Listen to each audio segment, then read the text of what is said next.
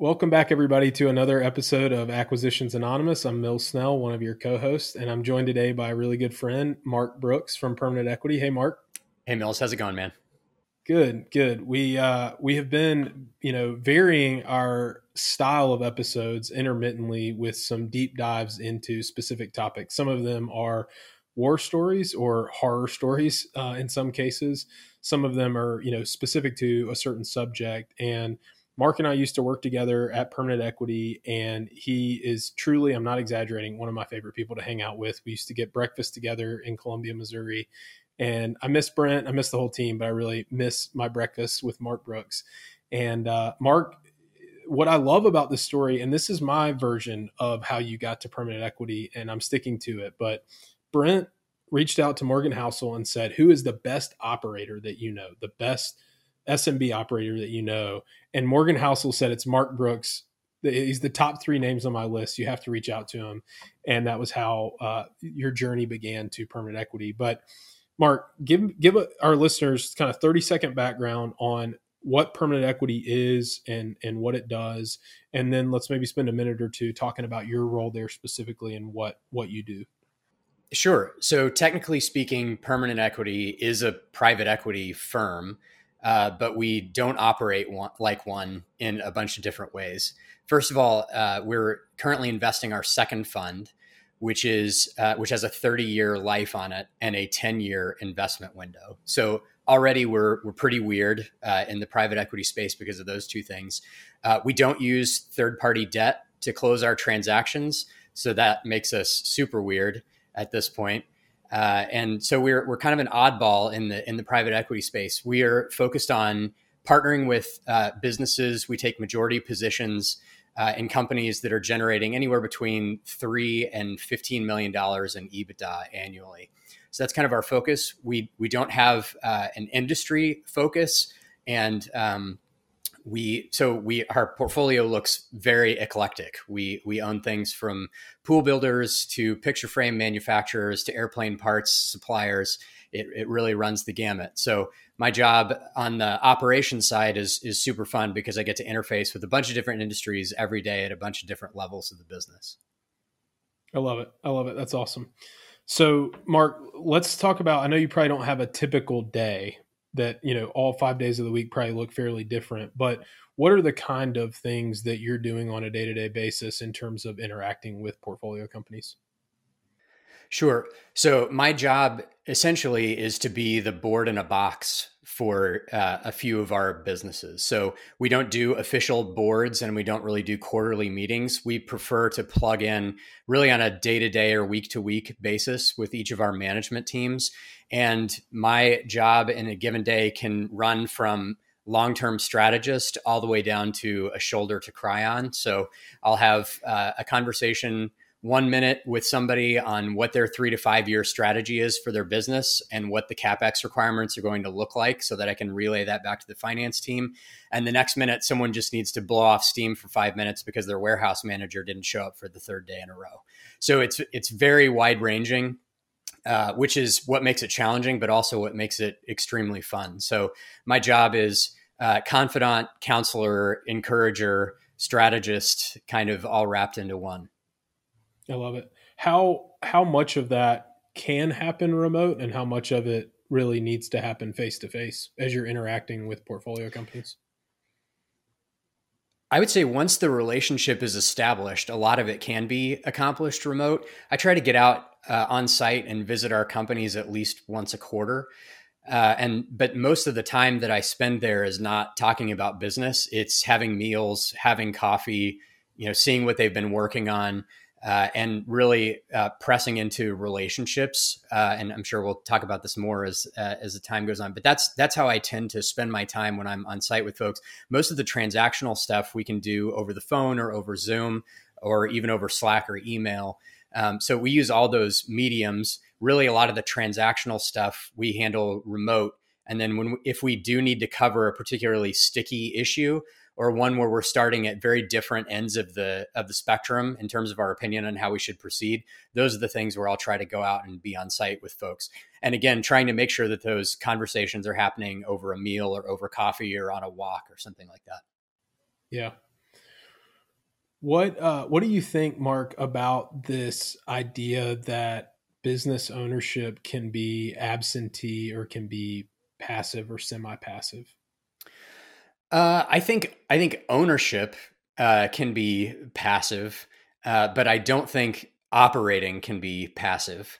So I've seen not necessarily inside of permanent equities portfolio, but in other businesses, I've seen very difficult relationships arise between owners who said they were absentee and who brought in professional management and incentivized them like professional management, and then consistently got involved in the daily minutia of the business, and those relationships blow up very easily. So I think if you're going to be an absentee owner, you need to be an absentee owner. Like you need to be an absentee. If you continue to swoop in, especially at the level of minutia, and in a lot of cases, the businesses that we see, these are typically founders who probably still know more about their business than the professional leadership team that they've brought in. So the temptation is going to be to micromanage that business. And I think we've all probably worked for micromanagers in the past, and we know how exhausting that can be. So I would say, and being an absentee owner is an exercise in patience and in self-constraint. And for the people that have the willpower to do that, I think it can work. I think often people who have that founder and entrepreneur mindset can't help themselves in a good way. Like it's got a great motivation behind it. But it's also that same motivation makes it very difficult to actually fully hand off a business to a professional management team. So you can do absentee ownership if you're willing to basically cut yourself off, aside from quarterly meetings, that sort of thing. Outside of that, I wouldn't really recommend it. But just one guy's opinion. No, I think that's very good. So let's kind of zoom out and think about the process of buying a business. You go from awareness of a potential acquisition to feeling each other out. You make an offer. There's an LOI. There's all these different steps involved. But at some point, the exclusivity begins. The kind of, we're not dating other people. We really want to buy you. We don't want you to go sell to somebody else, because we as a buyer are going to start spending money and time and energy pursuing this acquisition and beginning due diligence. How do you think about, Mark, you're so involved on the post-close dynamics. How do you think about your involvement, or, someone like you, right, in that role? How do you think about your involvement pre-close? When do you get involved? What types of relationships are you seeking out? How do you kind of lay the groundwork pre-close for a successful and fruitful relationship post-close? Sure. So permanent equity, as I said earlier, is very weird. And so sellers who are interested in us as a potential partner tend to be looking for something a little bit different than they would from another, from a strategic or from a traditional private equity firm. So for a lot of these founders, the relationship with who they're going to be working with is very important. So in a lot of cases, we're dealing with founders or owners who want to roll a meaningful portion of their equity, and those are the types of situations that we prefer. We like to partner with folks who still want skin in the game, and for those folks, knowing who it is that they're going to be working with, especially once they're told how involved we like to be on a daily or weekly basis, and this is not some quarterly check-in, they want to know who that person is as soon as possible. So depending on logistics and how, at what point in the conversations we are, I'll sometimes be involved on the first management call, especially if it's an industry that I'm familiar with, or a situation that I've been familiar with. So I can be involved as early as the first management call. Other times I'm getting involved. If it's later, then I'm probably at least on the first site visit, if not the second. And we'll probably get to this later also, but I also like to start the process of doing our weekly check-in calls before we're closed. So once we're clear of what we consider to be the major hurdles of diligence, we like to go ahead and set up those weekly chats with founders, owners, operators, so that we can establish that cadence, and so that when the ink is dry on the operating agreement, they can detect no change from the day before we were signed to the day after we were signed. We want that to be a non-event for the folks operating the business. So I also, just for what it's worth, sorry, another thing that makes us weird, we do the vast majority of our diligence in-house. So we don't outsource any parts of our diligence except for things that are that are more technical beyond our internal expertise. So my job as the operating partner is to make sure that there's nothing in diligence that would worry me from an operating partner perspective. So I'm looking at organizational structure, compensation scheme, all these sorts of things that I'm going to be very involved in talking to the current management team about post close. So I'm actually pretty involved in the entire pre-close process, sometimes starting with the very first management call, working through diligence, and then also establishing that weekly or biweekly cadence with our operators before we even get to close. Yep. Have you seen, obviously that's a very different structure, right? Almost thinking about integrating yourself into the operational workflow, not to replace anyone, but just to be familiar with the cadence. Have you seen any pushback to that being integrated sooner? I mean, you're asking for another meeting, right? One meeting a week or whatever it is, or 2 meetings a week. Have you had any pushback on that? Or has it blown up in any way? Right. I think the difference with us is, again, because we're a little bit of an oddball, the folks who want to partner with us or who are looking to partner with us actually want to partner with us. So we're not doing hostile takeovers. There can be some, sometimes some turbulence when the selling party is separate from the party who's actually operating the business. So that can be a little bit different.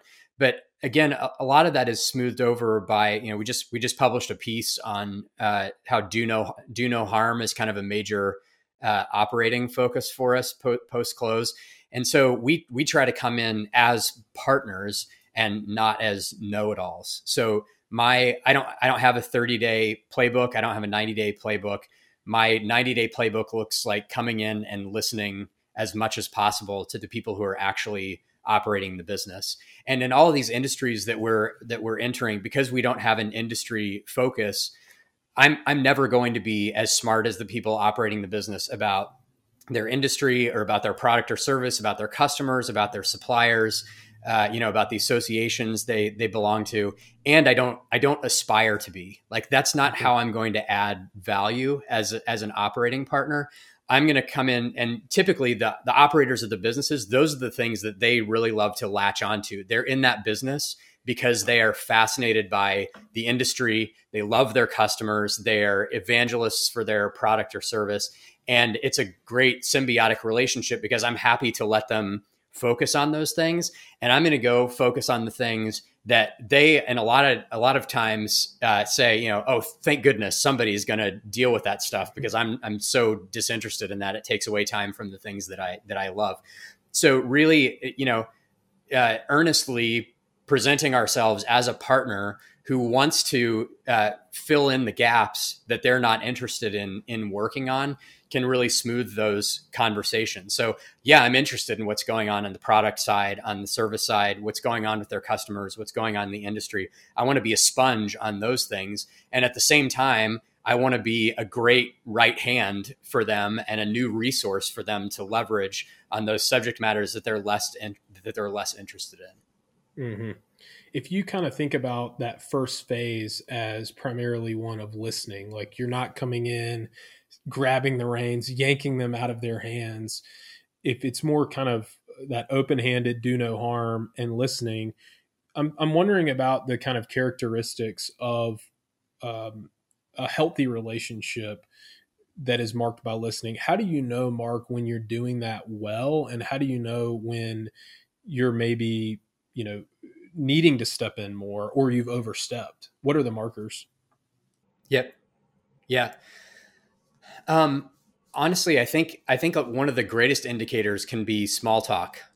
So if at the beginning of our weekly chat, if they're asking me about my kids and I'm asking them about, their pickup sports team or, that sort of thing. If there's a personal comfort level during those conversations, then I feel like things are going well. Somebody who doesn't want to exchange pleasantries in any way, that's when I feel like I've failed in establishing that relationship. I mean, look, when you're entering into a relationship with a plan to be in it for 30 years, your approach is very different than one. It's not a transactional relationship; it is a true partnership, and it's kind of like getting married. Like, you don't want to be with someone that you're going to be miserable spending time with, once a week or more frequently. So I think that's a great bellwether as to how the relationship is going. Is small talk kind of dies off at the beginning of our conversations, and we're highly transactional. We're just focused on the numbers. We're not talking about how employees are feeling or what morale is like. If people are excited about the new product rollout or not. How conversations with customers are going, like all the softer things. If we start to back off, there's something the matter, and that's when it, a signal to go out, do a site visit, have a meal together or a coffee or something like that, and see what's really going on. So it sounds kind of stupid, but I would say small talk is probably one of the best indicators I have of the health of the business relationship.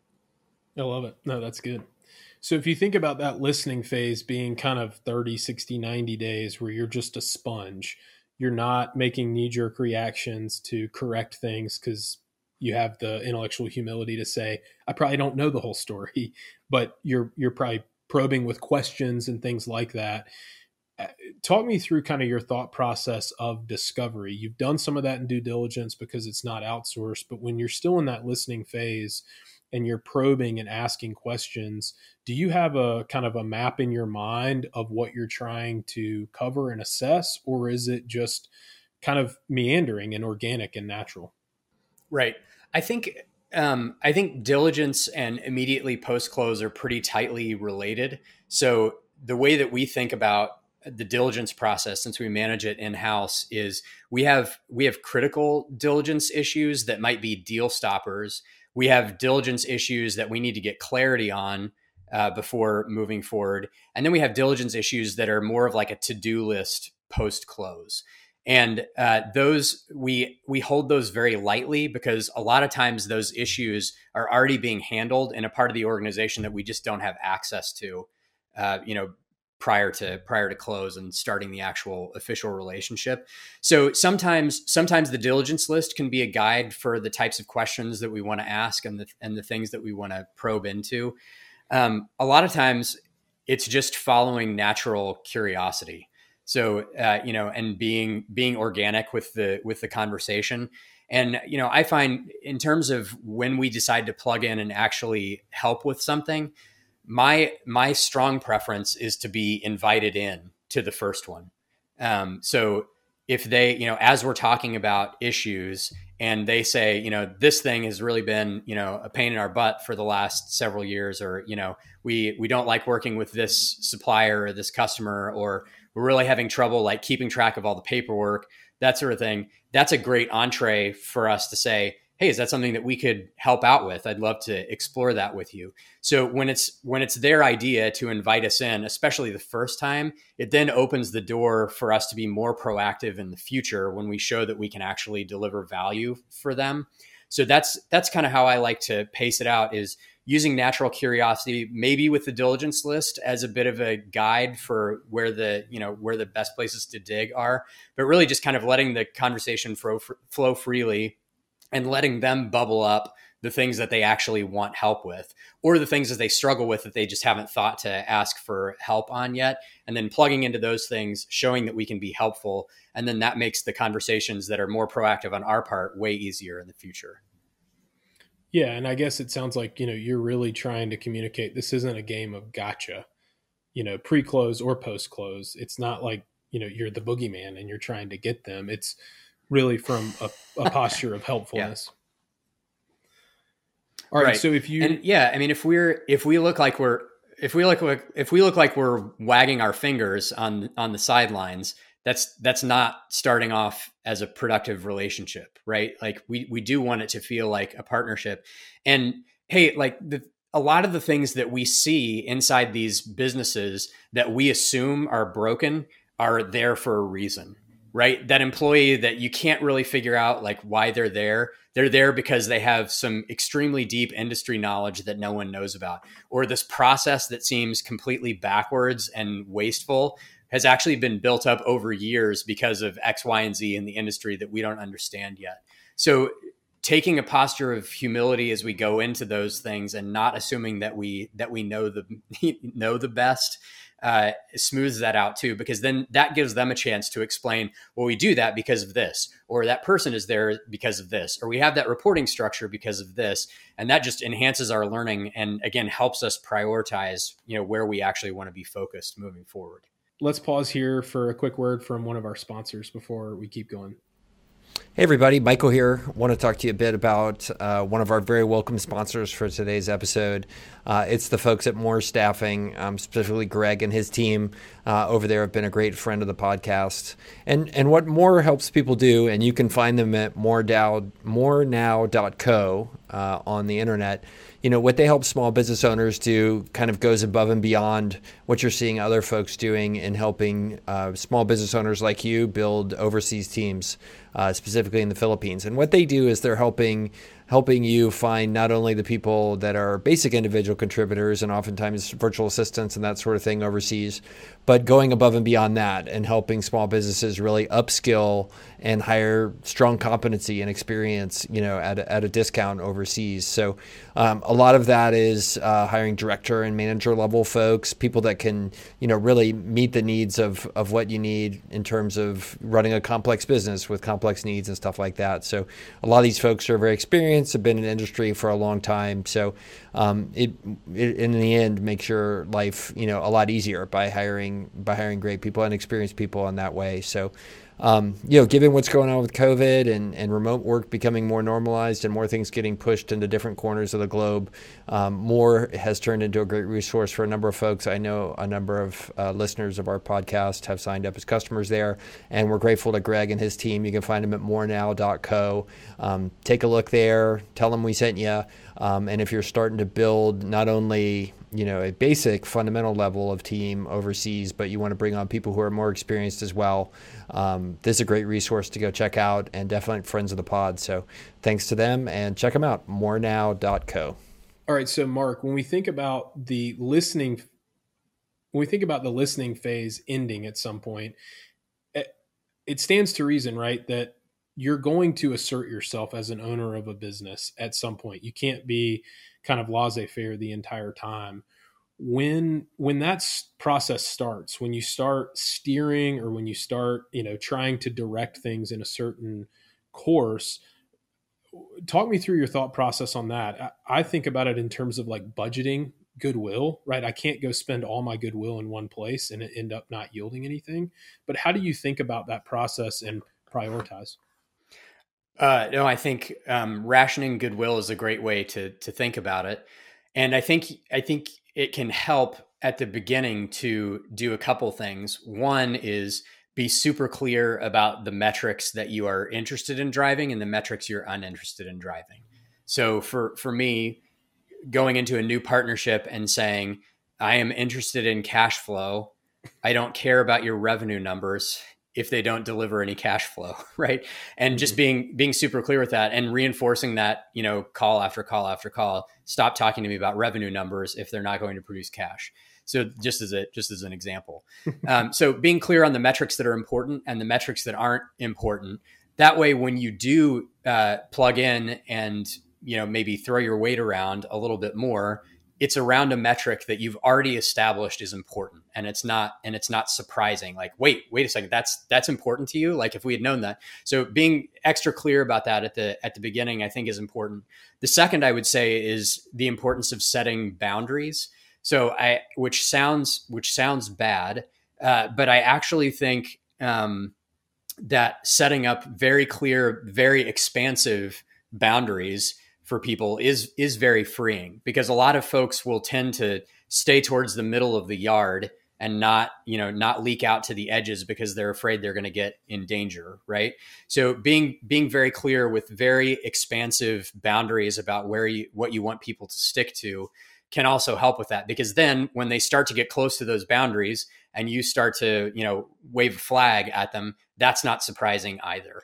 So the way that we typically do that, especially around the things that are metric driven, is we have conversations about that up front.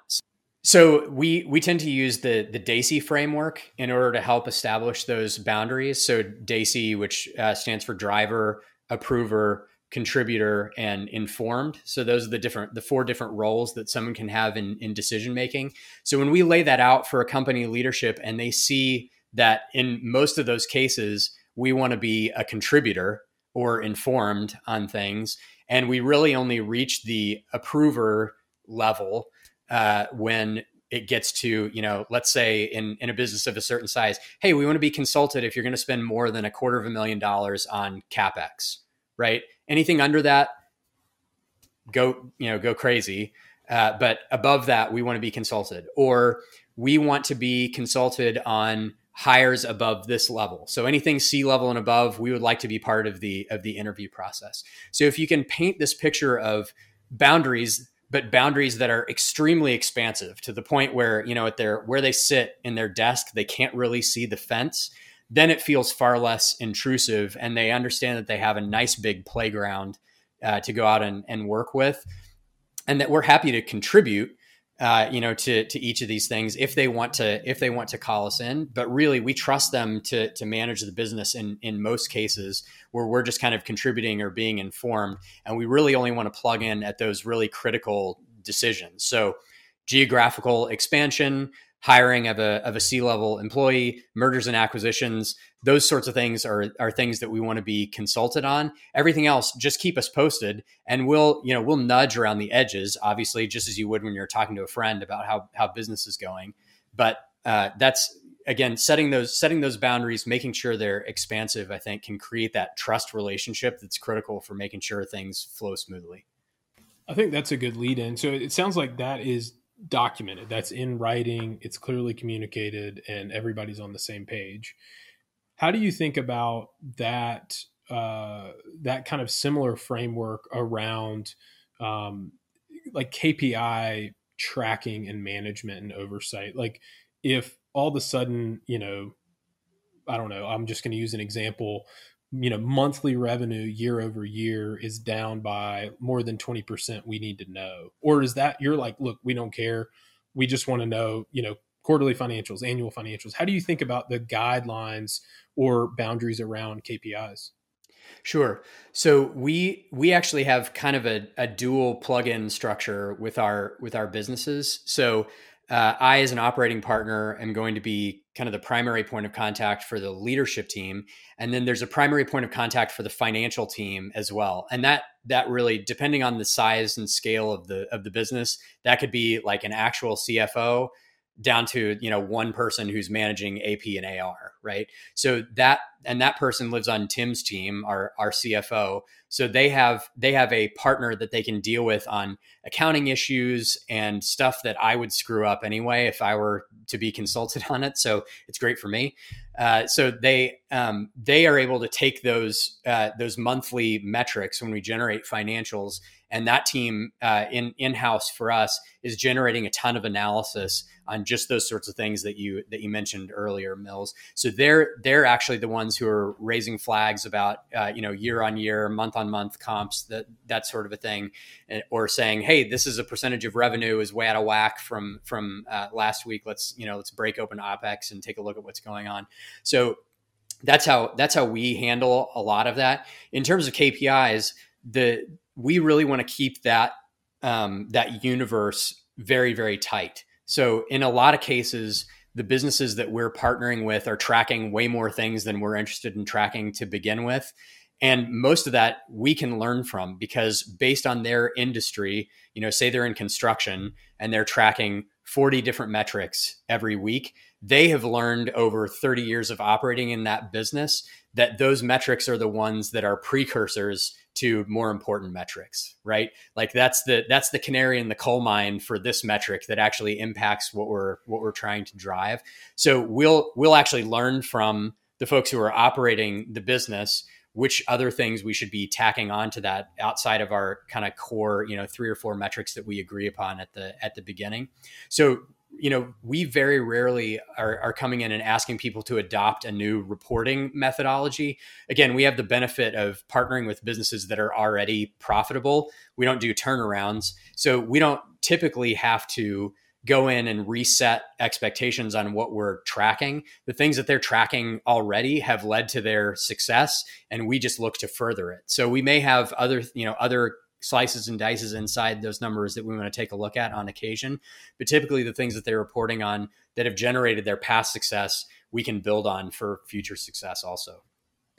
Thinking about that DOSI framework, what are the instances where you would say, hey, we have to get into the driver's seat now. We have to really exert maybe the fact that we're a majority owner, right? I mean, best case scenario, that never happens, right? And everything's smooth, but life and business does not always function that way. So what are the instances where you would say, hey, if, terrible things are happening, what are those things where you have to start driving and maybe those things haven't happened, but I'm just curious when you would escalate. Yeah. We've been very fortunate that those times have been very rare for us.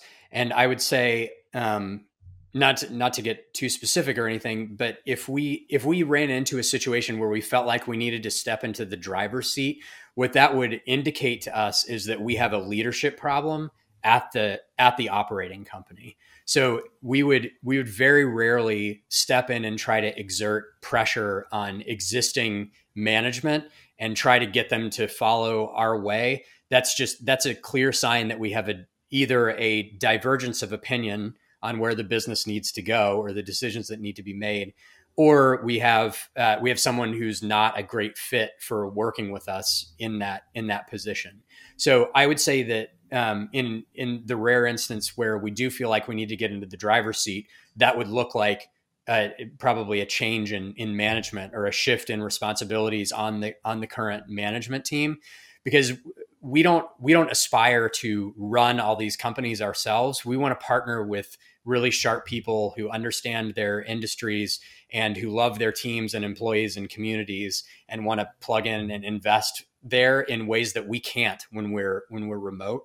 So I think that'd be the answer I'd give, is if we felt such a strong divergence from where the business was headed and where we felt like it needed to head, that's an indicator that we need to have a tough conversation about leadership in the company. And that's how we would choose to solve that problem rather than trying to ride herd over the existing management team.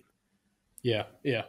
If that's the destination of, hey, things have gone wrong, what are the early signs that you would kind of see or anticipate, and how would you course correct, given that you're really leaning on the existing management of the business? What do you think, Mark, about kind of first fruits of some of those, missteps? Yeah. I'd go back to one of our earlier questions, talking about small talk. Like, I think that a rift in the relationship with that person is probably a bad first sign. So that's one that I would point to. Another is hiding underperformance or metrics that aren't pointing in the right direction. So either hey, we want to change what we're reporting on, or something like that would be a bit of a red flag. Most of the time that's fine and it's not subversive, but I'm just saying, like, shifting the goalposts is definitely an issue. I would say leadership that is constantly making excuses based on the external environment is a problem also. That could be a reflection on us, actually, that we haven't imparted to them that they have full ownership of the business that we're asking them to run. So if they're not taking ownership of those things, even the leadership team during COVID of our airplane parts business, which obviously the industry got completely hammered. Very rarely were there conversations where that team was pointing towards the industry as the source of their challenges. They were way more focused on solving those problems than they were on blaming them on external forces. So that's another one that I would point to in terms of challenges. But really, I think it all comes back to if you feel like there's a rift or a gap in the personal relationship, that's really a telltale sign. I think for me is there's a reason that the trust relationship is breaking down, or that they're taking intentional steps away from it, and that would be a signal for me to dig in and figure out what's going on. What do you think? Fortunately, we don't deal with that very much, so that most of that is hypothetical. If that ever happened, here's what I would think about. Yes, right, exactly. What do you think about, Mark? I'm sure in your role you have had to, and you will have to have tough conversations. How do you think about framing those conversations, minimizing, surprise? Like, what are the markers that you would say, hey, this was a successful, tough conversation? And are you only having those with leaders, like the one leader, or are you also having those with the management team? And I'm asking that because a lot of people who listen to this either own a business or they want to own a small business. And this is just the nature of the game, right? Tough conversations are part of it. And if you avoid them, they tend to get worse. Yeah, sure. So I think, there's going to be a difference between someone like us who is not the acquirer and the CEO at the same time. So I want to have relationships with our CEOs where they're taking responsibility for the management and development of their teams. So I would say it would be extremely rare for me as the operating partner to go in and have a conversation with a member of the management team. That's something that I would want the CEO to do. But if there were a vacancy or something like that, I would step in and do that. I think I would say a couple of things. We have a tendency, especially as Americans, to be polite and not kind. So a polite person sees food on a stranger's face and doesn't say anything about it. A kind person sees food on a stranger's face and tells them they need to wipe their face. It's not necessarily polite in American culture to point out people's flaws, but it is kind, especially if it's hindering someone's growth as a leader or as a worker inside the business. So what we try to do is really encourage management to have those conversations early, before they become such a huge issue that they turn into an employment issue or a compensation issue or something like that. Let's identify those shortcomings early and have conversations with those employees or those leaders as soon as we possibly can. And that it just prevents things from snowballing and becoming a much larger issue than they really have to be.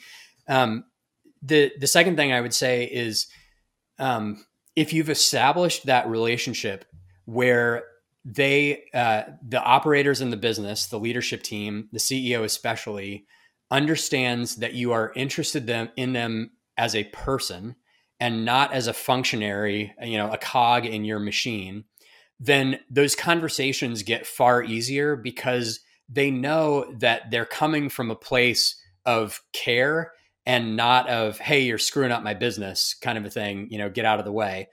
It's, hey, I care about you as a person. I want to work with you for a very long time. So I'm having this conversation with you to clear this roadblock to our relationship and towards your progress with the company.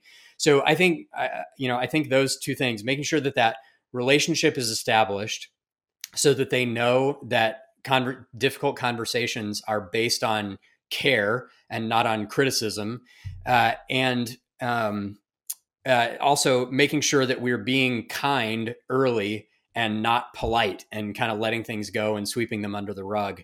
Making sure that we are leaning into people in ways that are productive, that build the relationship, but also make them better equipped to do their jobs in the future. I think that's so good. And it's, one thing to say it, it's easy to say it, right? And it's another thing to do it. And I think the proof is really ultimately in the pudding about whether or not somebody feels empowered, or if they feel, well, you say you're empowering me, but really I'm very stifled here in this role. And I think a lot of the things that you've hinted on are really good kind of soft tells, because if you call somebody into your office and you say, hey, sit down, tell me, do you feel empowered or do you feel stifled? It's very different than what you're saying. Like, you're getting a cup of coffee, going on a walk, trying to read between the lines and into the margin to say, does this person feel safe, with me? Do they feel like they have the autonomy that they need? I think that's really good. Yeah. Yeah. And I think, one of the questions I try to make sure I ask when I'm on site visits is, are you happy? It's not really a business question, but it actually tends to tease out lots of things. Very, very rarely can someone just say with a pat answer, yes, I'm happy. They're going to say, actually, I'm really happy. And if this and this thing weren't a problem, I'd be super happy. Right. So you usually get like action items out of those conversations as a partner that you can kind of dig into and try to clear out for folks. Like, we're big on unblocking our management teams to doing really great work. And so just asking a super simple question like, hey, are you happy? Are you enjoying your job? Like, are you excited about coming in every day? And it's interesting the things that will bubble up in those conversations that might not have if you were being a little more, regimented in your questioning. Any other good questions like that help kind of act as a pickaxe? I think the best questions that you can ask are why type questions. So I think if you can establish 2 or 3 good starter questions, like, are you happy? Yeah. I'm mostly happy. Oh, why is that?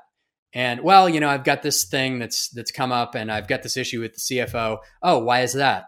Blah, blah, blah. The theory that if you ask 5 whys, you'll actually get to the bottom of what a problem is. So I think the best questions really are just listening and responding, and not having like a list of questions. I tend to think that a lot of the best job interviews go the same way, right? You start with kind of one opening question, and then you just kind of keep digging on that one thing. You learn a lot about people when you keep digging on one particular area than if you're just kind of skipping across the surface on a bunch of different things. So I'm not smart enough to have like the top 10 list of questions to ask people. I just keep digging in on the one that I started with. Are you happy? Why?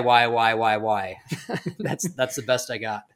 If your icebreaker is good enough, then you don't need multiple icebreakers. So you're good. There you go. That's right. Thanks, Mills.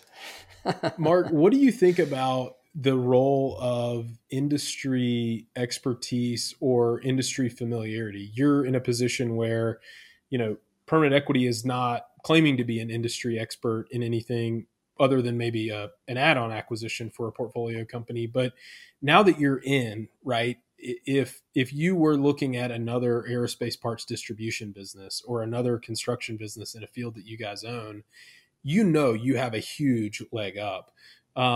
But you also are making it work, right, in places where you don't have industry expertise. I'm not asking this for you to give first-person experience about running a business where you don't have, firsthand experience or industry expertise, but you come from a position and you sit in a seat where you would see the value and the benefit of industry expertise.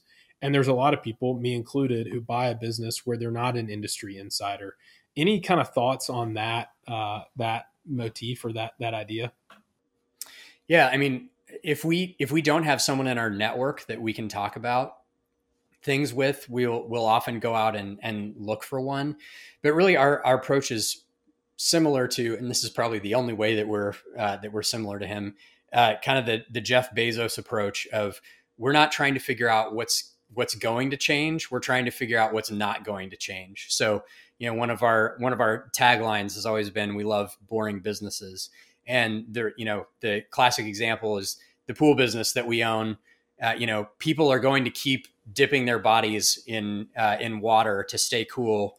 They've been doing it for millennia. We believe they'll continue to do it for millennia. That's a good business to own, right? So we tend to stay away from sexy businesses that are trying to skate to where the puck is going. we just want to own the ice.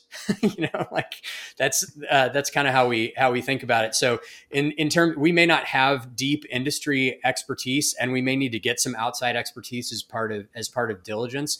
But really, our focus is on, gosh, is this business tapped into something that we don't think is going to change for a very long time? Is this a need that is going to exist? And if so, and they've got an interesting moat around that, around servicing that need, then we're interested. But yeah, we do run into acquisition potentials where we need more technical expertise. Like, hey, we've never seen this metric before. Is this good or bad?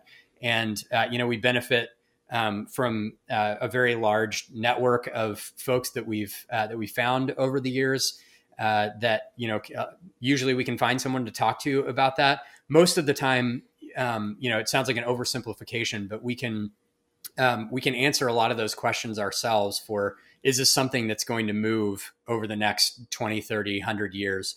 And if not, then yeah, we're interested.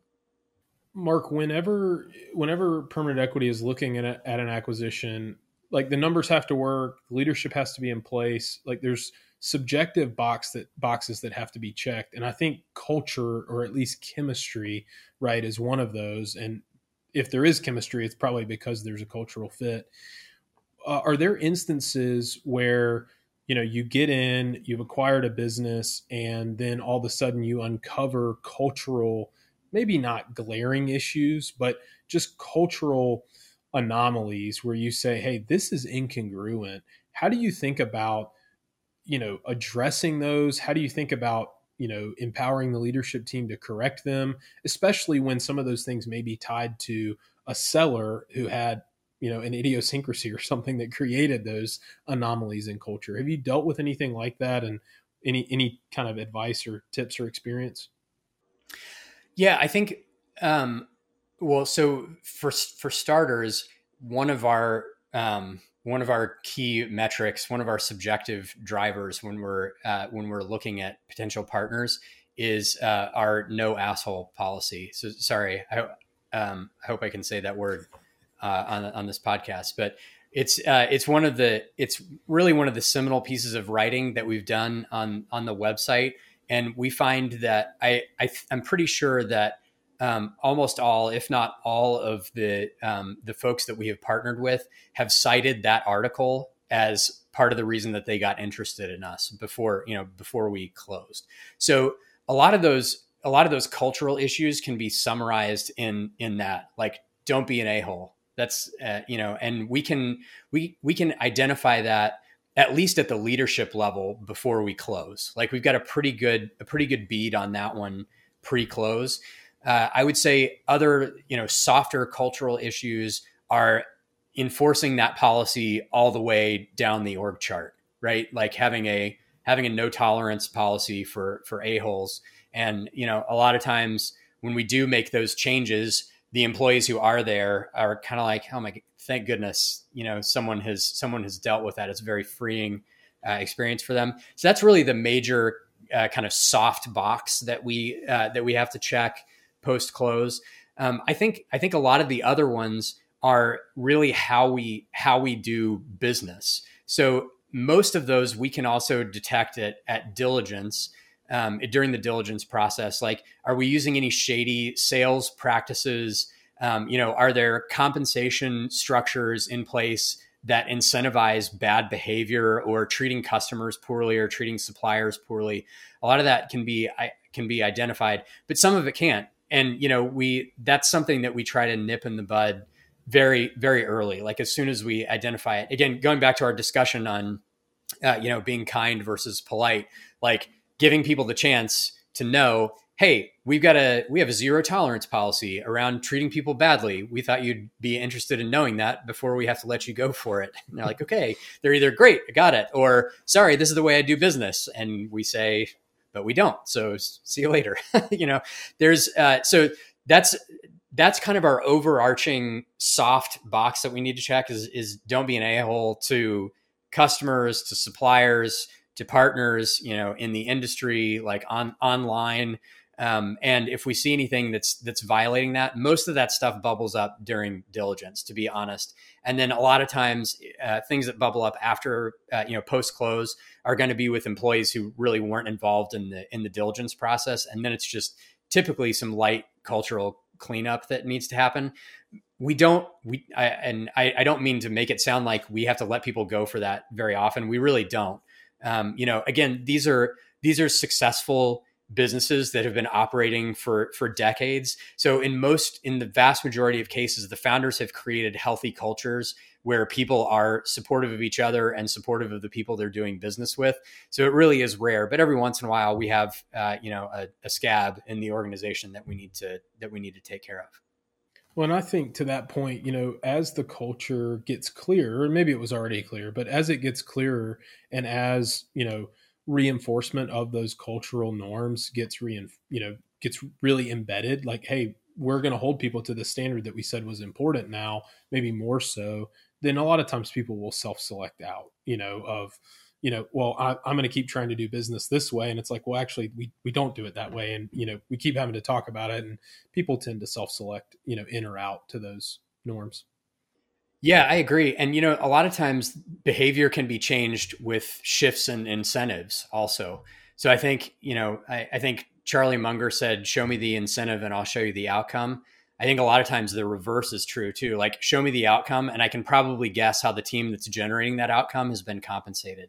The connection there is so strong. So if you've got a-hole behavior going on inside the culture, there's something that is incentivizing that behavior. I mean, sometimes people are just a-holes. So that's one thing. But a lot of the time, bad behavior is being performed by people who are actually decent human beings that are just being incentivized to behave badly. So it's kind of remarkable how much bad behavior you can root out just by giving people clean incentives that point them towards the same goal that the organization is headed towards.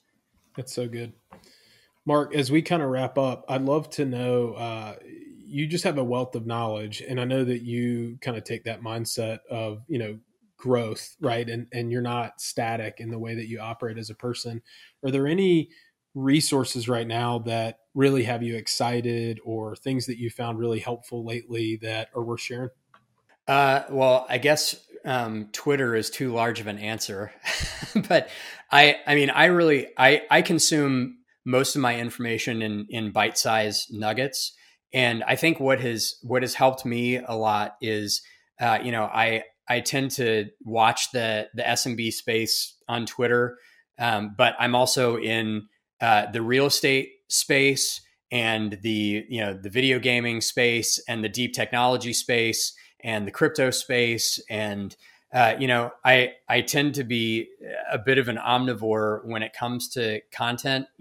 I'm in the philosophy space. I'm in the religion space. Like there's so much out there that is immediately applicable to what we're doing, not on a tactical level necessarily, but we can learn from just about anybody. And I think that's a good posture for life is you can sit down across anybody, across the table from anybody, no matter what their background is, no matter how much they're paid, and you can learn something. You just have to be able, be diligent enough to go find what it is and to be willing to share your own story also. So not a super satisfying answer, but I try to consume as much across, enough, bite-sized chunks across enough verticals as I can, and try to piece together what I think is actually applicable to what we're doing. So I'm not a guy, to be perfectly candid, I'm not going to read 100 books in a year.